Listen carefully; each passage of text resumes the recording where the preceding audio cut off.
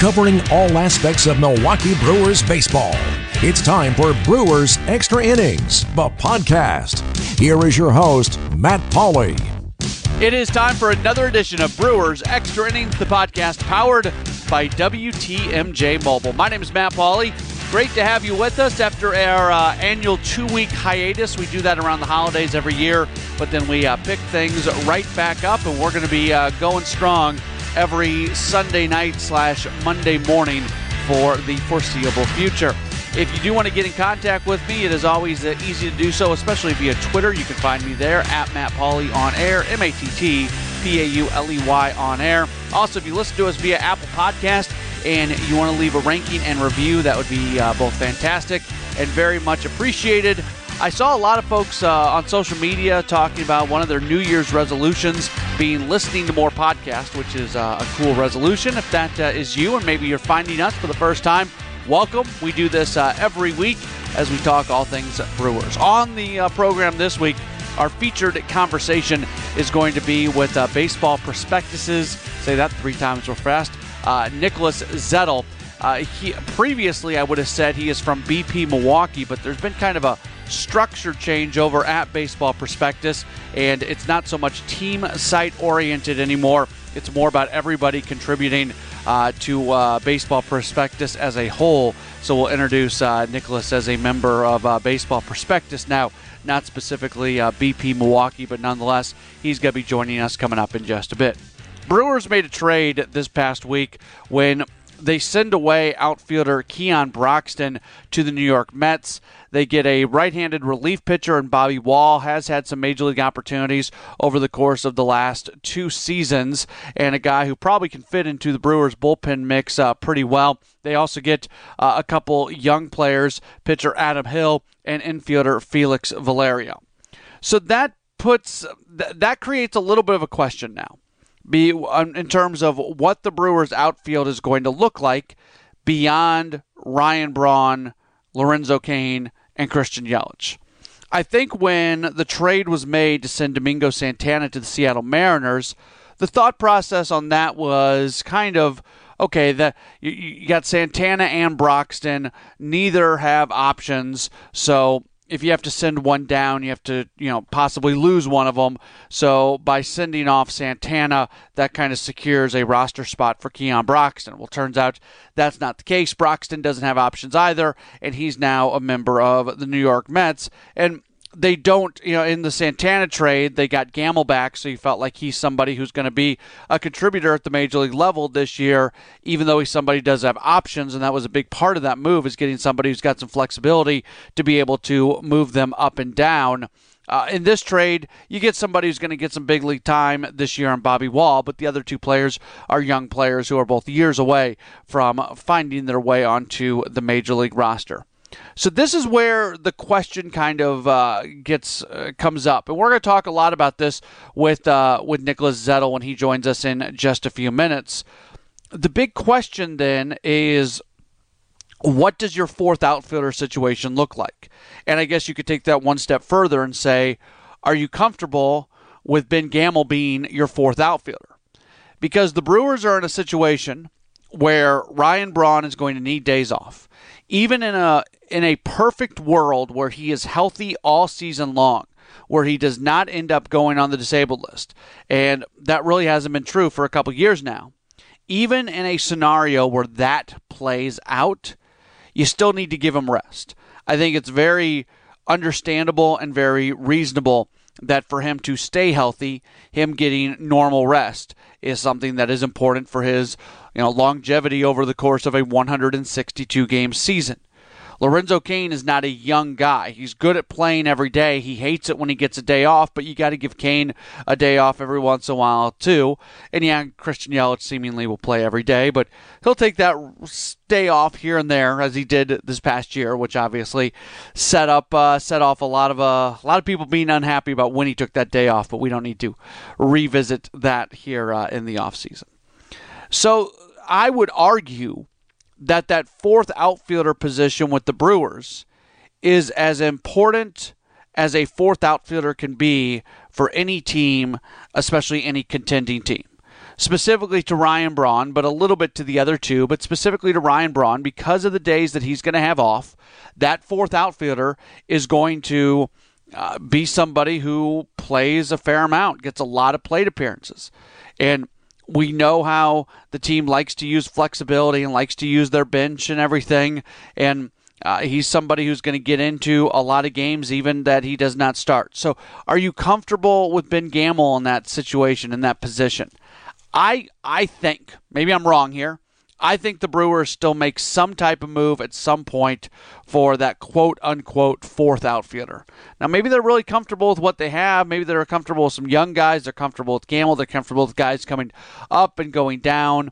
And maybe that move doesn't even come until spring training, or if they try the regular season and things don't work out, maybe they make a mid-season move with somebody.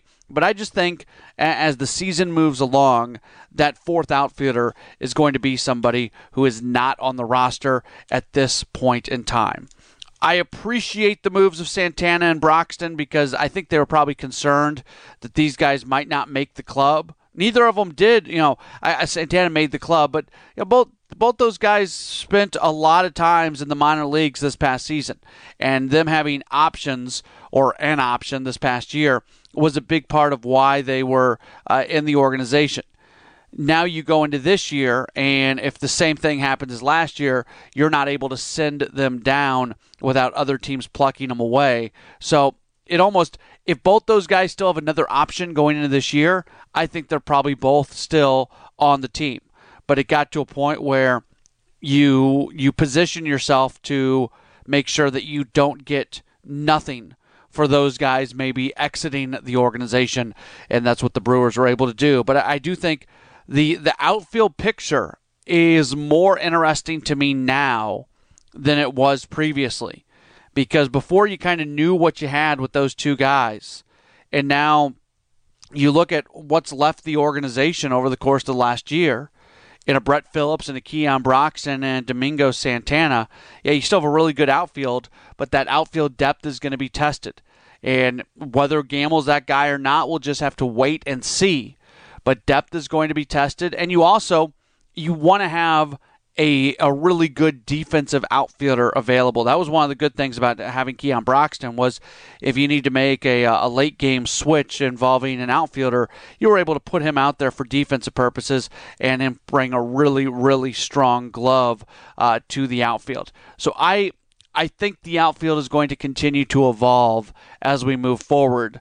So really kind of the marks that we still will see, I think, before all is said and done, kind of the position groups that are still kind of a work in progress. I think the outfield now is more than it was before, and of course they're still trying to figure out second base, and they've still probably got a signing or two in terms of starting pitching or an acquisition or two. There's always those Sonny Gray rumors that they could end up working out a deal to go get Sonny Gray or somebody else that even surprises you. But those are probably the three areas now. We've been spending so much time talking about second base and pitching. Well, outfield might just be moving into that group now, because I don't know if you're completely confident with the group as it is right now. Now, if they're totally all in on Ben Gamel, then that's it, and we'll find that out. But I think there definitely is an opportunity for them to make another move involving an outfielder at some point in time. All right, coming up on the program this week, again, our featured conversation during our social media conversation is going to be with Nicholas Zettel from Baseball Prospectus. But let's first get to this week's headlines of the week. It doesn't matter if it's right in the middle of the summer or winter. There's always news about the Brewers. Let's look back at the week that was with Matt's Headlines of the Week. All right, so the headlines of the week, I mean, we hit on it a lot in our first segment of the podcast. Keon Broxton gets traded to the Mets. In exchange, they get a pitcher and Bobby Wall.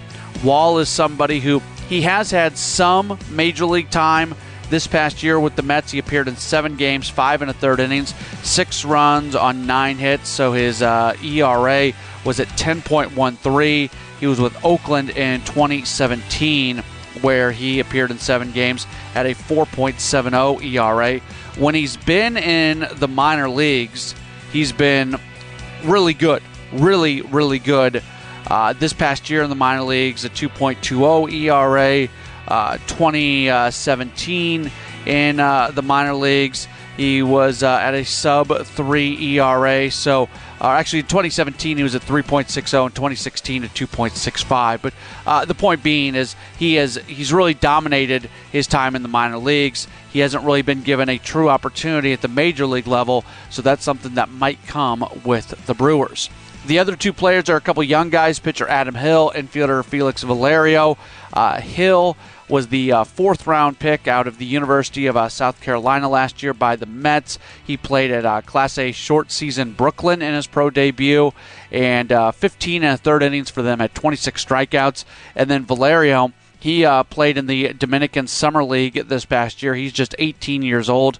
319, 3 home runs, 22 RBIs over the course of 67 games. So those guys are going to be a little while until they were to arrive in Milwaukee. But it does certainly help the depth. We've seen this organization through starting really with the Christian Yelich trade last year and all the other trades that were made, especially as they got into July and August and made the deadline deals. The depth in the minor league system has been depleted a bit, so at the very least you bring in a few more guys for the system, and that's something that they can use right now. We had mentioned this before. This was reported seemingly weeks ago, but it is now official as the Brewers this past week announcing that they had finalized their one-year contract with Corey Spangenberg, $1.2 million, and he is somebody who comes in and will be part of the conversation, you would think, at second base. I still think they bring somebody else in, and but he's somebody who is available to them, and that's he does have a minor league option remaining and 2 years of club control as well.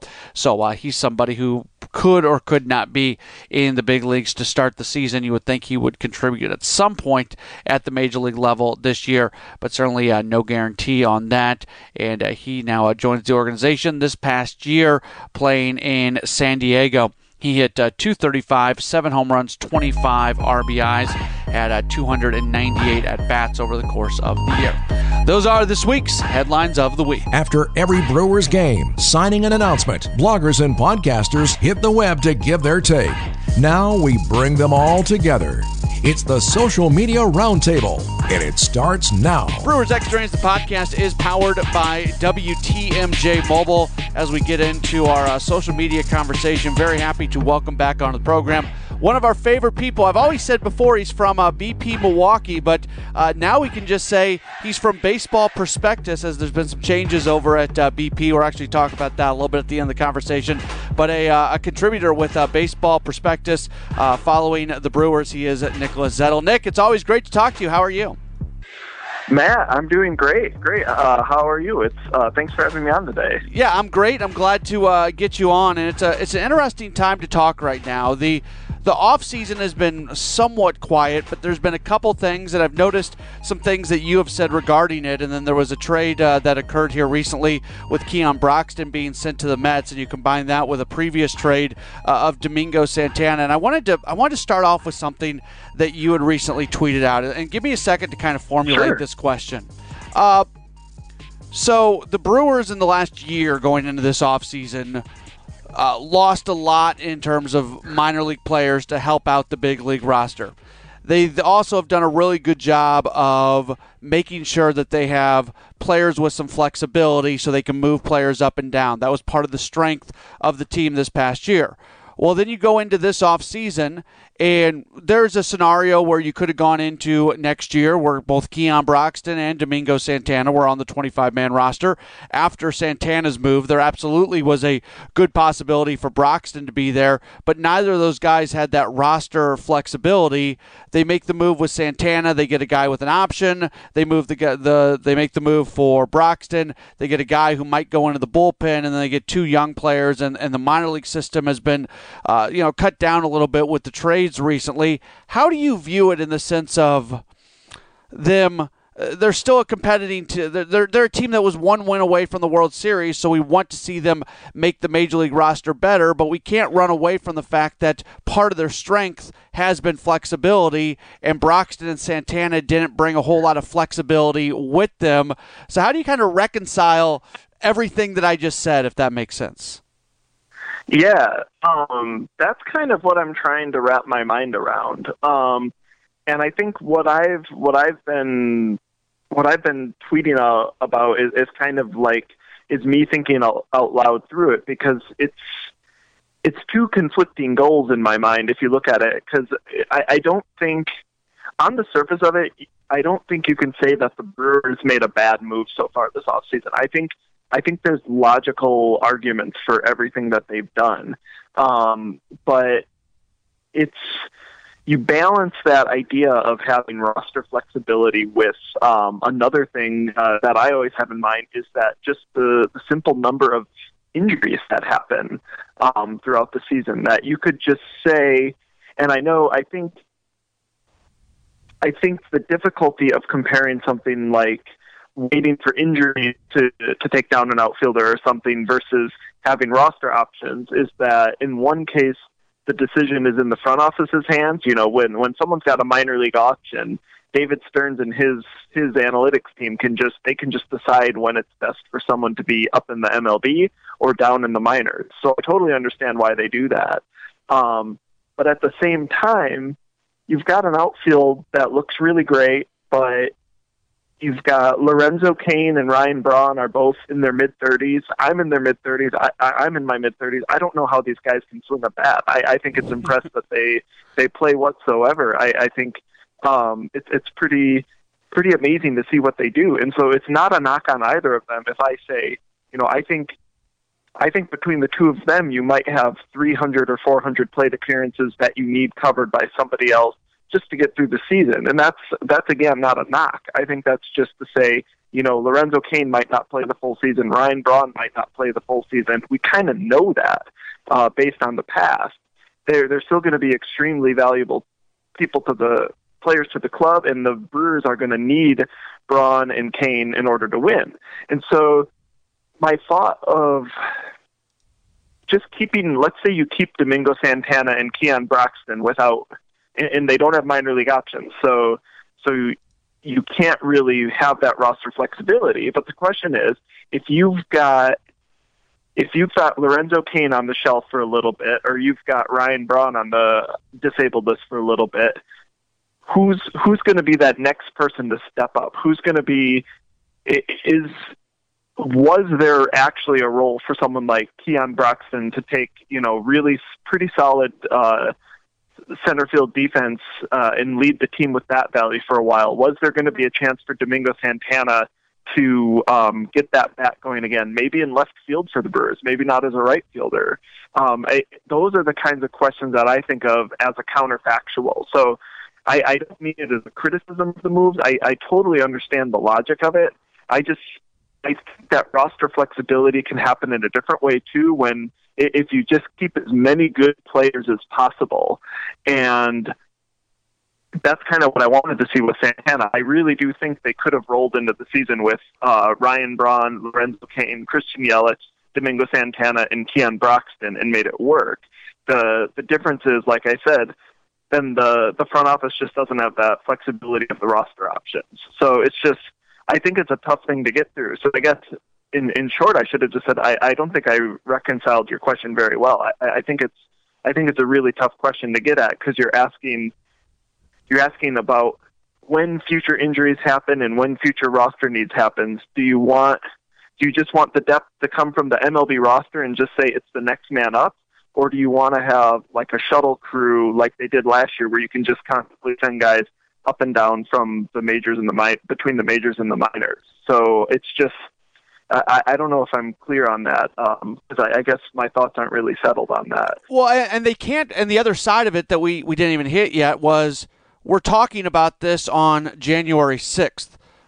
Tomorrow we could wake up and David Stearns could have signed a fourth outfielder who's a really good player, good bat, good defense, and clearly is an upgrade over either Domingo Santana or Keon Broxton. There's a couple spots available on the 40-man roster. If that move is made, this entire conversation is moot. So it's tough to have this conversation when we're not in the middle of the season. Yeah, that's 100% right. Yeah, I think that's totally it. And so It's just what I love to do in the early stages of an off season, or even the middle of an off season. I like to use these moves in these conversations and debates as like roster logic. Like, where do you see the club going with this? And one of the things I really liked on Brewers Twitter that I saw is, so far a lot of people processing it are suggesting that maybe Corey Ray or Troy Stokes or Tyrone Taylor, some of their minor league guys that are in the advanced minors, maybe they're going to lean on them a little bit. And so, not to steer the conversation in one way or the other, but part of me wonders is, if I'm David Stearns and I look at a 96-win roster, I look at history and I say, you know what? There's no way this team wins 96 games again. It's interesting to just get that out of the way. So, you know what? They're not going to win 96 again. I want this team to be as good as it possibly can be for the future. So maybe Stearns is seeing this roster take a step back a little bit. He knows it's going to take a step back a little bit. You can't repeat the luck and the strategies and everything that went great perfectly for 2019. You can't repeat what went great in 2018 for 2019 across the board. So maybe we're just going to see them lean on the young guys and just say, you know what? We're developing our core to be as good as it possibly can be for 2019, 2020, 21, and 2022. That's just kind of a thought that started occurring to me last night thinking through this, is that, maybe they're just really trying to set this club up to be as good as possible in the future. They can't sell that to the fan base a year after they're one win away from the World Series. No, you can't. There's no good way to sell it, right? I've been thinking about that, Matt. How would you sell that, right? Because everyone's talking about, they were one win away from the World Series, but if you look at the team last year, they're kind of the poster child for what can go right if you set up a middle of the road roster. You got some flaws on the roster, but you also have some strengths, and you use strategies to hide those flaws. I think that's what they did so well in 2018. And if you just look at baseball on a year-to-year basis, there's so many fluctuations. There's just, the typical team is going to fluctuate about 9 to 10 wins every year. So there's a sense where you think, of course, the Brewers aren't going to get, that 96 win level again. And so part of me does kind of see the logic of what Stearns is doing, is that if he knows that, and he's like, rather than going all the way out and burning a bunch of money and, doing things that way, he's kind of, maybe he wants these young guys to have a chance to play and say, you know what, they might win anyway. So yeah, they're never going to sell it that way. And I do think it's a really good team. I still think it's going to be a playoff content team, but it's just, you're right. You can't really put that on a poster, right? No, you can't. Hey, you just said something that I want to punctuate a little bit, because you just said it, and I think it's worth really kind of explaining. You said teams generally fluctuate 9 to 10 wins a year. In a 162-game schedule, 9-10 wins seems like a significant amount, but not like this huge, ridiculously significant amount.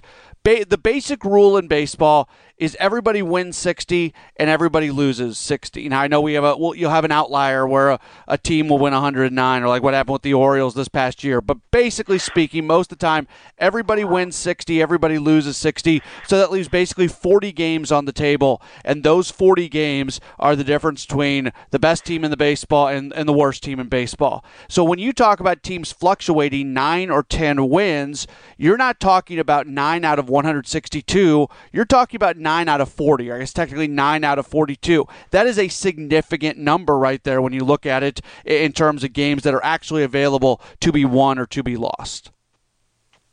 Yeah, it's a huge fluctuation. I don't mean to even undermine what you said, but even if you're looking at 10 wins in 162 games, that's almost 10% of your schedule even. It's more than 5% of the schedule, to be sure. So it's just, if the Brewers win 86 games next year, that's still a really good team right there. And they might still push 90, it's just, the thing that's been so tough in my mind with I'm trying to think of the team in the context of the whole National League. And what's really cool about the 2019 National League is there's not going to be any bad teams, really. There's maybe just a couple, like maybe Miami, and then San Diego, they got a bunch of advanced prospects that are going to be coming up. Cincinnati's got the same deal, and they kind of went out and boosted their roster. And Arizona's going to be in the middle of the road. There's a lot of middle-of-the-road teams. And so it's really tough to predict this, because the Brewers, with their experience last year, they might actually have a step up on the competition because they've been there already, and they kind of know how to comport themselves through 162 games in order to win a pennant race. So I certainly don't discount that. I think it's going to be a fight for every single win for them next year. The division, you could have 5 teams above 500 in the NL Central next year. It's going to be a rough division. And so that's kind of part of my, I don't want to say pessimism, but it's just kind of like, in my mind, if I know they're not going to win 96 again, it's like, well, what's the logic of, like, how do you prepare the roster to be the best possible roster if you know they're going to step back a little bit?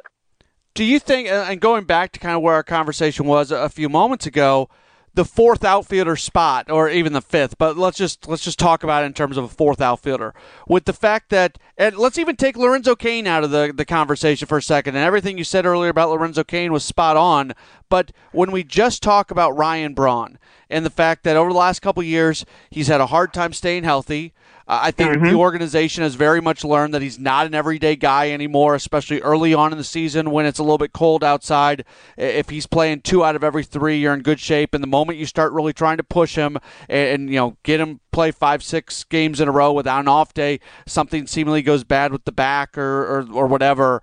Is there an added importance for this Brewers 25-man roster that next outfielder is a legit guy simply because of Ryan Braun, and you know that they're going to get maybe more at-bats? Even if you have the best possible season from Ryan Braun, there's going to be more at-bats available for that guy than there would be on other teams who have as established of outfield as the Brewers have.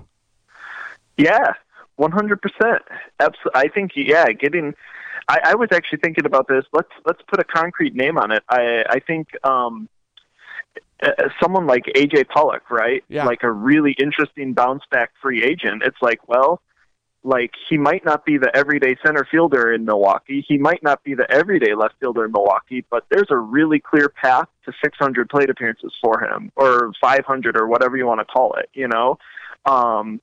That to my mind can work. And so to give you a really concrete stat on this, I just went back to my year-end research on this, and there were 6 teams. There were 6 teams in the 2018 MLB that had all 3 of their outfield spots work in 100 to start 100 games. So even getting to that 100 game threshold for 3 outfielders doesn't hardly happen at all in the MLB. So when you're already dealing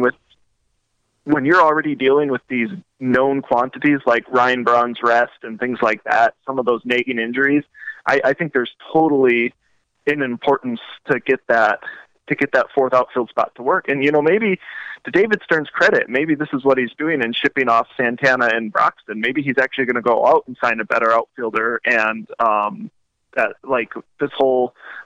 my whole musing on this is going to be moot by the time, like you said, there's a lot of off season left. I think he is. I think this team is too driven to contend again this year and be able to take that next step forward. And even with the variable, and even with the anecdotal evidence that when teams take those major steps forward, generally they take a step back before really surging forward for the long term. All that being said, I think this team very much wants to be able to compete at a high level. And then the other thing is we've seen this team being willing to make moves. Maybe they go into spring training and they say, let's see what we can get from some of these young guys. And if you get into the month of May and it's still not working, I think they're willing to go make another move. So maybe the Keon Broxton trade works out, that all of a sudden you have more depth in the minor leagues, that you're once again comfortable trading from the minor leagues to bring in a major league guy. But I don't think the guy who's the quote-unquote fourth outfielder come June, I don't think he's on the roster right now. I think you're right about that. Absolutely. Yeah, 100%.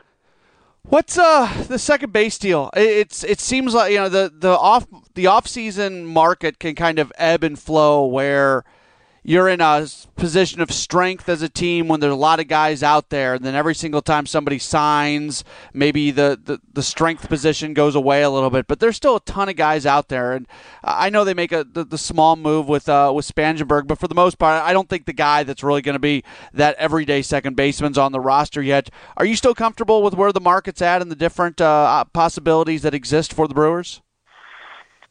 Yeah, 100%. Because I mean, if you follow the news, it sounds like David Stearns talks to every single free agent that's out there, which you gotta love in the first place. It sounds like he's got a lot of pots on the stove. So I'm really confident that they're going to make a solid move at second base. What's to my mind the debate everybody has, and the debate that I still don't know how to reconcile this in my mind is, where do you think Keston Hiura is going to be in June? Like the organization certainly can't say they're going to push him. They don't know, because Keston Hiura has never played above Double-A. So I think there is a legitimate reason to send him down to Triple-A and let him play. Like, we don't necessarily know that he's faced the very best pitch sequencing. There's price. We don't know how he's going to handle a full season in the field. Once again, he hasn't had 2 full seasons in the field. There's just a whole number of variables with him. So part of me feels like, even if the Brewers go out and they want to get one of the top second basemen, and it's got to be a 2-year deal, I think even that would be great for the team. The other side of the coin is, if they really feel that here is their guy, it'll be interesting to see how that works. So I think there's numerous ways they could go with this, and I'm just kind of excited to see, because it sounds like they're in on every single second baseman. So Brewers fans out there, don't be shocked if there's a 2-year deal, and don't be upset, because that doesn't mean that Keston Hiura is out. That doesn't mean anything. It's just like, if a 2-year deal gets their best guy for second base, that's going to be a really good thing for the club. Let me play devil's advocate a little bit with you on that, though. If they were really comfortable with a 2-year deal, wouldn't that deal already be done? Because these guys who are out there, for the most part, the majority of them are going to probably sign 1-year deals. So if there's a 2-year deal for a little bit less money average value, but you get 2 years, I would think most of these guys who are on the free agent market would be jumping at a 2-year deal. Yeah, it's hard to say. I mean, what do you do with someone like Jed Lowry, right? I'm just double checking. I don't think he signed yet. Someone like Jed Lowry is someone where they might still be juggling multiple 2-year deals. I think there are still some of these guys out here where they might. Some of these guys might still be fighting for a 3rd year. Like someone like Lowry, who's had a career resurgence that's kind of has stuck for a couple of years. He might want even more money, and then a 2-year deal's a step down. You know what I mean? Yeah. So I see what you mean, that given the number of 1-year deals that have been signed this year, I think you're totally right with logically, the bulk of the second base market is going to be on 1-year deals. But I do think there's some of these gems still there, like Marwin Gonzalez is another one. I think he might be another one that's balancing numerous offers right now.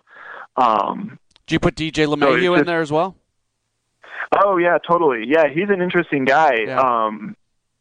Because there's I don't know if you saw it, Baseball Prospectus just released a new hitting metric, and he's one of these guys that kind of jumps off the page once you rework the park factors in Coors Field. He's kind of someone where the traditional stats have really beaten him down a little bit, and now it actually turns out he's a pretty valuable hitter depending on how you look at it. So he's going to be a super interesting guy to see what happens in 2019.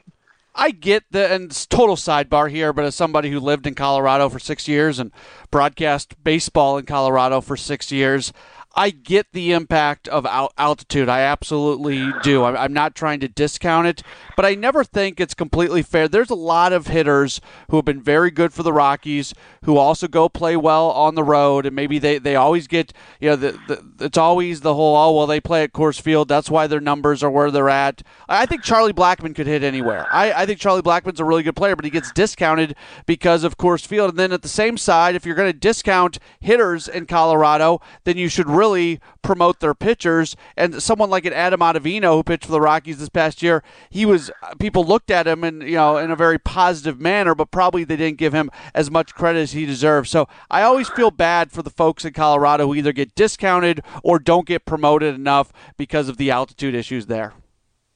Yep. Yeah, absolutely. Yeah. It's an interesting thing to analyze in the game, and so it'll just be. I'm really excited to see what else Baseball Prospectus is going to do with these park factors, because they've totally.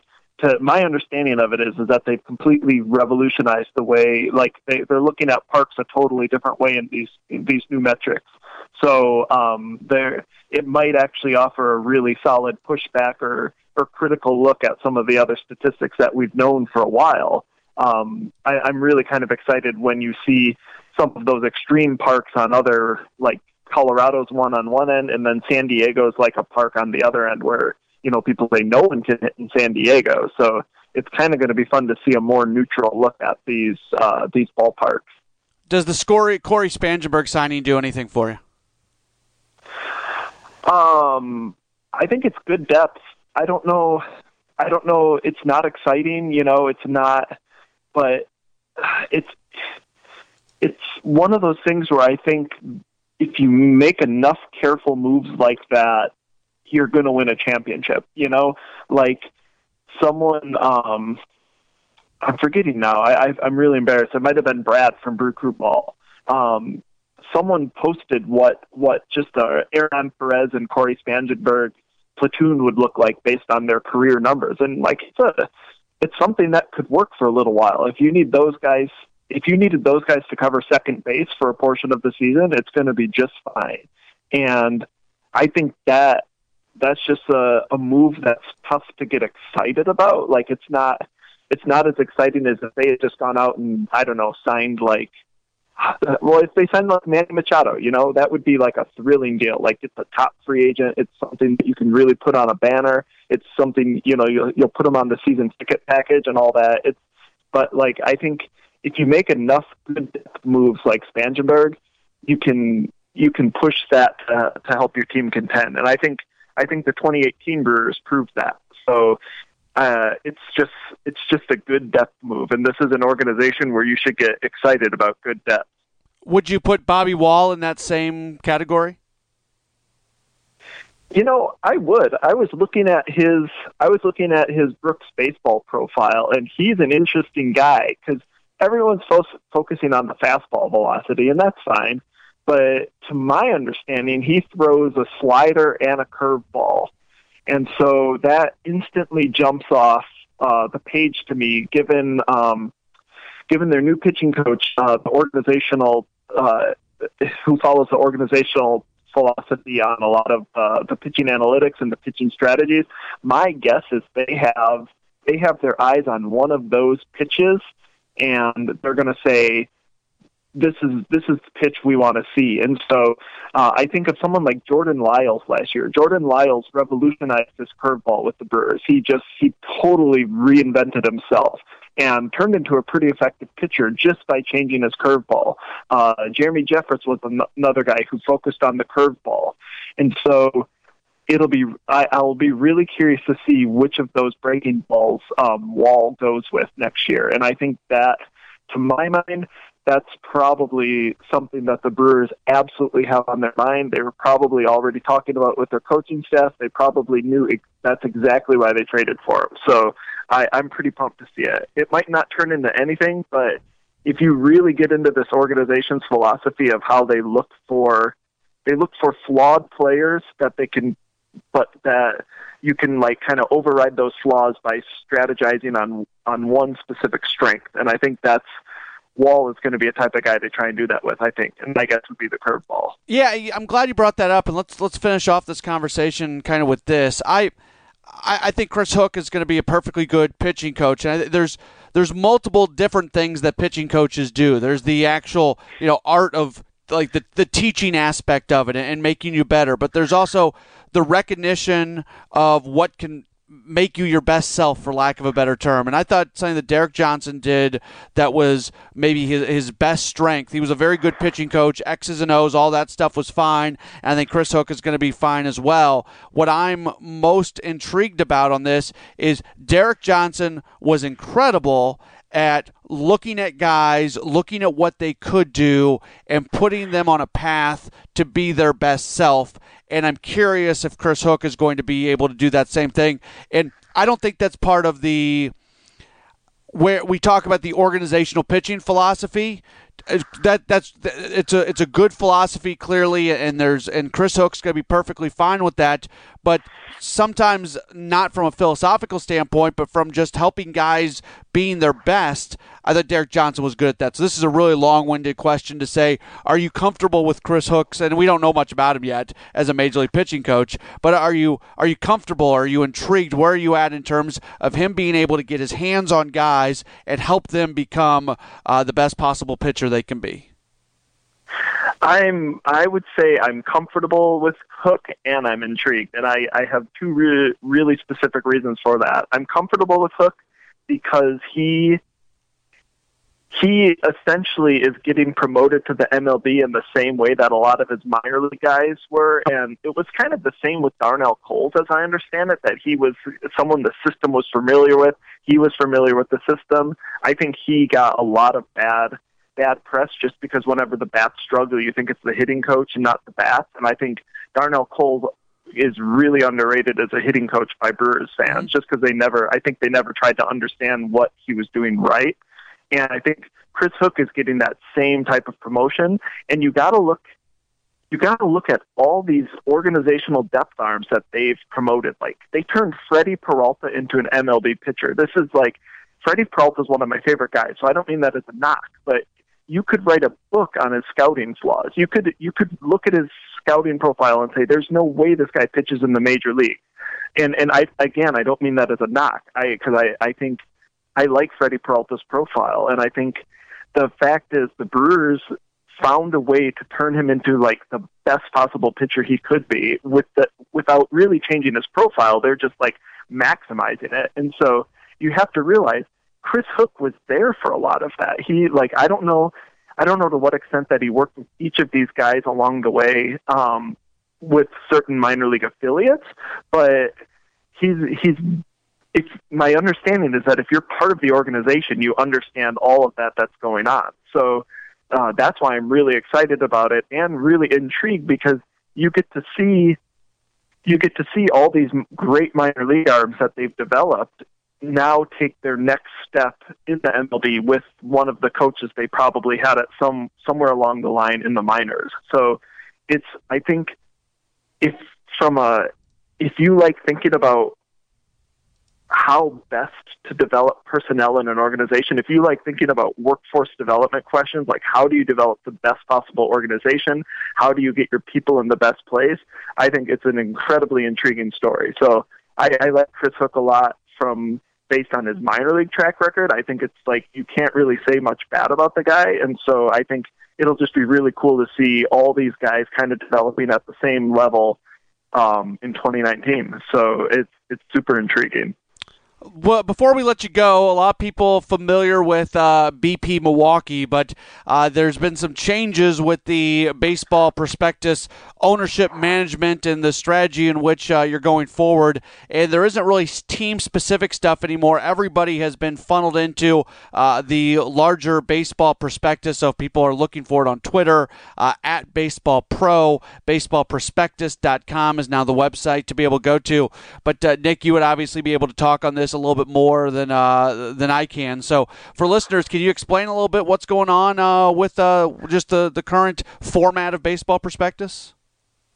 Yeah, absolutely. So if you check out Baseball Prospectus, they just had a new ownership group purchase the organization, and so it's an internal group. So it's a lot of Baseball Prospectus personalities that you're familiar with if you're a regular BP reader, and so it's a pretty exciting time because they kind of decided to do a comprehensive overhaul of the type of content that you see every day on Baseball Prospectus. And one of the potential areas was to incorporate writers and editors from the local sites into a new feature, a new type of feature on the main site. So there's kind of we're kind of working on the logistics of it right now, but it's really, really exciting. We're hopefully going to be able to give you that prototypical like Baseball Prospectus angle on the game. Like really, really solid analysis, really specific stats, maybe stats that are critical of the game in a certain way, or kind of give you a different vantage point. We're going to try and present that in some new shorter pieces. We're going to try and do some more team-specific analysis, but on the main site. But so the difference is we're not, these local writers aren't going to be siloed on a different place on the website. It's going to kind of be a comprehensive approach to content at Baseball Prospectus. So I'm 100% behind it. I've been thrilled that they asked us to come along.